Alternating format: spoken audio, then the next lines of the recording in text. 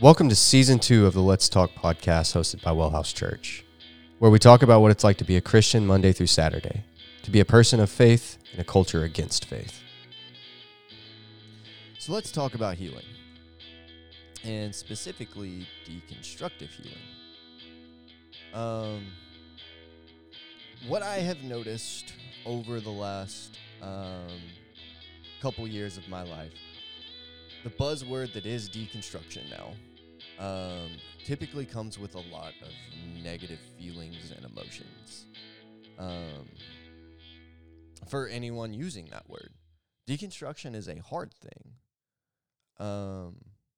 but we don't talk about it as what it actually is. It is a version of healing. You are taking a worldview that was handed to you, that was broken, and therefore, or that you have now decided, is broken. Correct. You need to give the autonomy. Yeah, to it. yeah, You for could sure. have continued to live in it. You chose to say that it was broken and break away from it. Yeah, absolutely. You have now decided that this no longer works, and you now need to fix that. That's healing. Or that's the first step. That's the first step in this healing process. Yeah. I also think it is extremely important to talk about it. As we've been talking about healing, we've been talking about it as in three categories of bodily, physical healing, spiritual healing, and emotional healing. Mm-hmm. Deconstruction, I think, falls in the emotion and spiritual categories of healing. Because as you break down the worldview that you've been handed, this has been true for both of us, you uncover a massive amount of trauma that you had no idea was connected to this worldview. Right? It's definitely true for me. So, I mean, if you don't know my story, I grew up in church, baptized at like 7, I think, 6, 7, something like that. And at, I think, like 15 or 16, decided I wanted to be a preacher. Like, accepted a call to ministry, never wavered on it. Started dating my high school sweetheart when I was 17, my senior year of high school. She was 16. We dated 4 years. Grew up, we went to the same church. Grew up fundamental Baptist. Ended up going to the same school. Yeah, Southern Baptist Convention Baptist Church in Texas. Date for 4 years. I go to undergrad and my first master's degree at Houston Baptist. She's there doing a nursing degree. I am working full-time as a youth and associate pastor during this period. We get married, 7 years, and it was during that time that I began deconstructing. When I was at HBU and I started my graduate work, I began my deconstruction journey, and that was in 2014, the fall of 2014. And so in July of 2021, I separate from my wife. We've been married for 6.5 years. I separate from my wife. A month later, find out it's because she's cheating on me and leaving me for somebody else. That broke me in some ways, and I realized that I was really unhealthy for a really long time. Now looking back on it, because of the very conversation we're having, I might say for my entire life, I've been really unhealthy. I don't think I've ever met the healthy version of myself. Me either. And so I started trauma therapy in January of this year, and it was a game changer. Mm-hmm. the way in which it opened up processing of things I knew were present or that I was blocking out, and the intersectionality of all of it.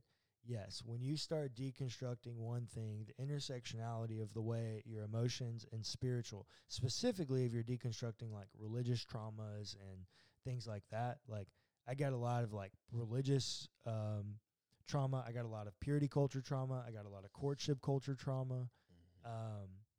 I've got just massive amounts of religious trauma just oozing. All of those things are connected. There's an interconnection, intersectionality to all of them in a very real and present way. Sure. And I mean, my story isn't too terribly much different, minus like the marriage piece. Grew up in the same kind of setting and with all of the same traumas from the church. But what ends up happening is like, because it's your worldview, it's a part of who you are. Yeah, and so when you start to break off the pieces of that, it feels like part of your identity is going away. Yeah. So as you're unraveling if we can just call it what it is, the clusterfuck that is this religious trauma thing, or this not really religious trauma, but this changing and like trying to understand your worldview better, and then understanding it doesn't work. And as you're unraveling that, you also start unraveling all of these things that you felt were a part of you, right? The purity culture thing, like, oh my God, was that big for me and for a lot of other people I know. Yeah. Because like you've based your entire life around this honestly almost kind of pious thing that's, oh, I'm not going to have sex with anyone that I'm not married to.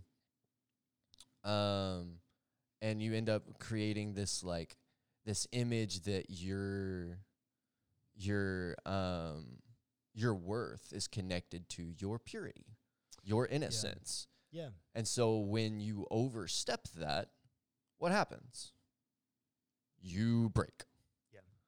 Or when you realize that this idea no longer works, where does my worth come from now? Yeah. If my worth is not connected to my purity, my innocence, where is my worth coming from?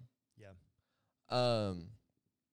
That's why I think it's really important when you're going through deconstruction to, one, talk about it as healing, because it is healing. You're healing a broken worldview.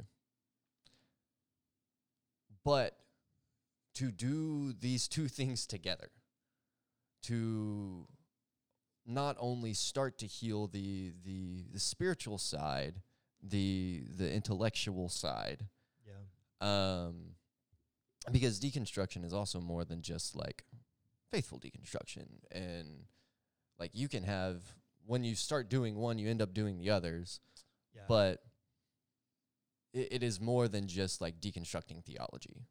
Yeah. Well, and to carry your purity culture metaphor, for sure, part of healing that is, like, I know for me, I grew up in purity culture. I got married at 21 and 20 because I was not a virgin when I started dating my ex-wife. And, like, we couldn't have sex because that's what the church says. So for 4 years, we didn't have sex. And I guarantee you that the fact that we couldn't have sex led us to get married earlier than we would have. And had we not, I probably wouldn't have gotten married. Yeah. And so part of that is like on the other side of that is healing, because like now I have this major pain and trauma that happened because of my religious system and beliefs. And so the healing of that journey of rejecting purity culture is also healing those memories of how it harmed me and got me where I am and those pains, as well as going, how do I heal and build a new worldview of dating moving forward? Mm-hmm. What is that way? What if purity culture is not the answer? What is the actual ethic of Jesus? What is those boundaries? How should I be manifesting those in an appropriate way? Like, that is also the healing journey. Mm-hmm. For sure, absolutely it is. And so instead of talking about this as just like, well, here, maybe it's better worded this way. If you're deconstructing and don't have like some sort of emotional healing element to your deconstruction as well, whether it's therapy or some sort of support group or whatever, maybe it's like a covenant group or something. If you don't have some sort of emotional support system through deconstruction, you are leaving out a huge piece in honestly doing yourself a disservice, I would say, because you're unraveling all these traumas and not touching them. Yeah. So if you're only handling this like intellectual side of deconstruction and forgetting the emotional side, man, we're missing something here. And when I realized that was actually about a couple months ago. When I started my own therapy, and I realized that, like, I have so much hurt and trauma that I didn't realize I had until I started deconstructing. Yeah. Like, that's a big deal.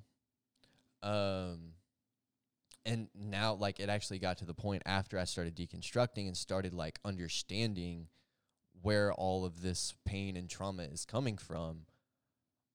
I hadn't stepped foot in, like, a traditional church since we started, until, like, a couple weeks ago. I had not stepped foot in a traditional church in, like, 2 years. Yeah. Because there was so much pain and trauma there. And that's not okay. Yeah, that's me too. I stepped in one for a funeral, and it was quite triggering. It was also the exact building where a lot of my religious trauma stems from. Yeah. I was there for a funeral of someone that I deeply care about. I was actually talking about on like a Sunday morning for Sunday service. Oh no, I could not. Yeah. I could not. I would nope. I wouldn't even make it through announcements in the first song. I'd be out there real quick, fast, and in a hurry. It was a CBF church. So it was like very different, but like I still found myself ready to attack. Super liturgical? Not super liturgical, but like they robe up? No. Okay. Actually, senior pastor, she had COVID, so wasn't there. Got it. Had somebody else step in. A lot of CBF churches are quite liturgical, high church. They will robe up. There was definitely liturgical elements to it. They were ringing bells and because like they're giving over to ecumenicalism. Yeah, and it's a whole thing. It's cool. But when he started preaching, the guest guy started preaching. If he's a seminary student somewhere, I didn't ask. I kept finding myself. Probably Truett if it's a CBF church. They have a San Antonio campus. I was thinking it was Truett. But like I don't know. I kept waiting for him to say something that was going to piss me off. Did he? No. Yeah. I was so ready just because I was sitting in chairs in church on Sunday morning. I was so ready and so prepared to feel attacked by something that this dude is saying. Yeah. Even though I handpicked this church to not have that. Right? Like, I did all of the things that I could do to protect me and the person that I went with from that, going to church on a Sunday morning. And still sitting there, I was ready to, like, get up and walk my happy ass out. Yeah, right? Because, like, easy. Huh? It ain't that easy. It ain't that easy. No, this whole idea of deconstructive healing is a long journey. And in the same way, right, Clayton is telling you an experience right now where he stepped into a church and had all of these experiences. But I guarantee you that Clayton has moments, just like I do, as single men out in the world still battling with purity culture and lust and, you know, all of those kinds of things. And I guarantee you the way in which he thinks about dating and engaging in emotional relationships, because all of those things. It's very hard. The intersectionality of these things and the way in which when you start deconstructing one, they all begin to break down, because you realize that when you give yourself over to a religious system, a worldview, you give your life over to that. And so, especially from early onset like we did, we build our entire lives around it. And so everything, when you begin to break them down, everything begins to change, right? I mean, I changed the way I thought about my marriage, right? Like when you come to a place where you're like, well, if women can preach and there's really no different and they're actually equal, well, then I got to get rid of that spiritual head of the household nonsense. And we got to be actual equals. And so, oh, wait, now I got to learn how to actually communicate in my marriage, because my wife has equal say and she doesn't just have to do what I tell her to. You have to heal all of these things. All of these things are interconnected and interrelated. And that's why we say all the time, you need a therapist to help you do this. Because you're breaking down very core beliefs that you think about yourself, that you think about the way the world exists, all of those things. You have to do this in therapy. And, you know, for some people, because I do think it's a spiritual element, and I do think there's a emotional element to it, but for some people, maybe you need to do this in spiritual direction. Like, maybe you are a therapist, and you don't need more therapy. Well, no. Therapists always need their own therapist. Well, of course, and that's why I said more therapy. Oh, more. Okay, fair enough. You don't need more therapy. You need a spiritual director. You need a spiritual expert to speak voice into that element of your healing. And that's where it started for me, was sitting in these chairs on these podcasts, right, where I'm forced to ask all the hard questions. That's where I really started deconstructing. And I've told my deconstruction story on this podcast before. You can go back and find both mine and Cullen's stories. They were old. They are old. They were old, and they're out of date because so much deconstruction has happened. We probably need to update those, like do a deconstruction update. But I started and stopped my deconstruction so many times and just didn't have the language for it. But like I am now in a place where I realize that as I am deconstructing and continuing to deconstruct, I am finding new traumas, new hurts, at every step of the way. And you kind of got to take them as they come and deal with them as they come. And sometimes that actually means putting a pause on the intellectual side, the spiritual side of deconstruction to handle the emotional. Because if you continue to keep unraveling that clusterfuck, you're just adding more and more traumas to it that you're not dealing with. Well, I also think part of it is, and this would be my plug for Brian Zahn's new book, When Everything's on Fire. Part of it, I think, is remembering that it's a journey of healing, that deconstruction is a journey of healing.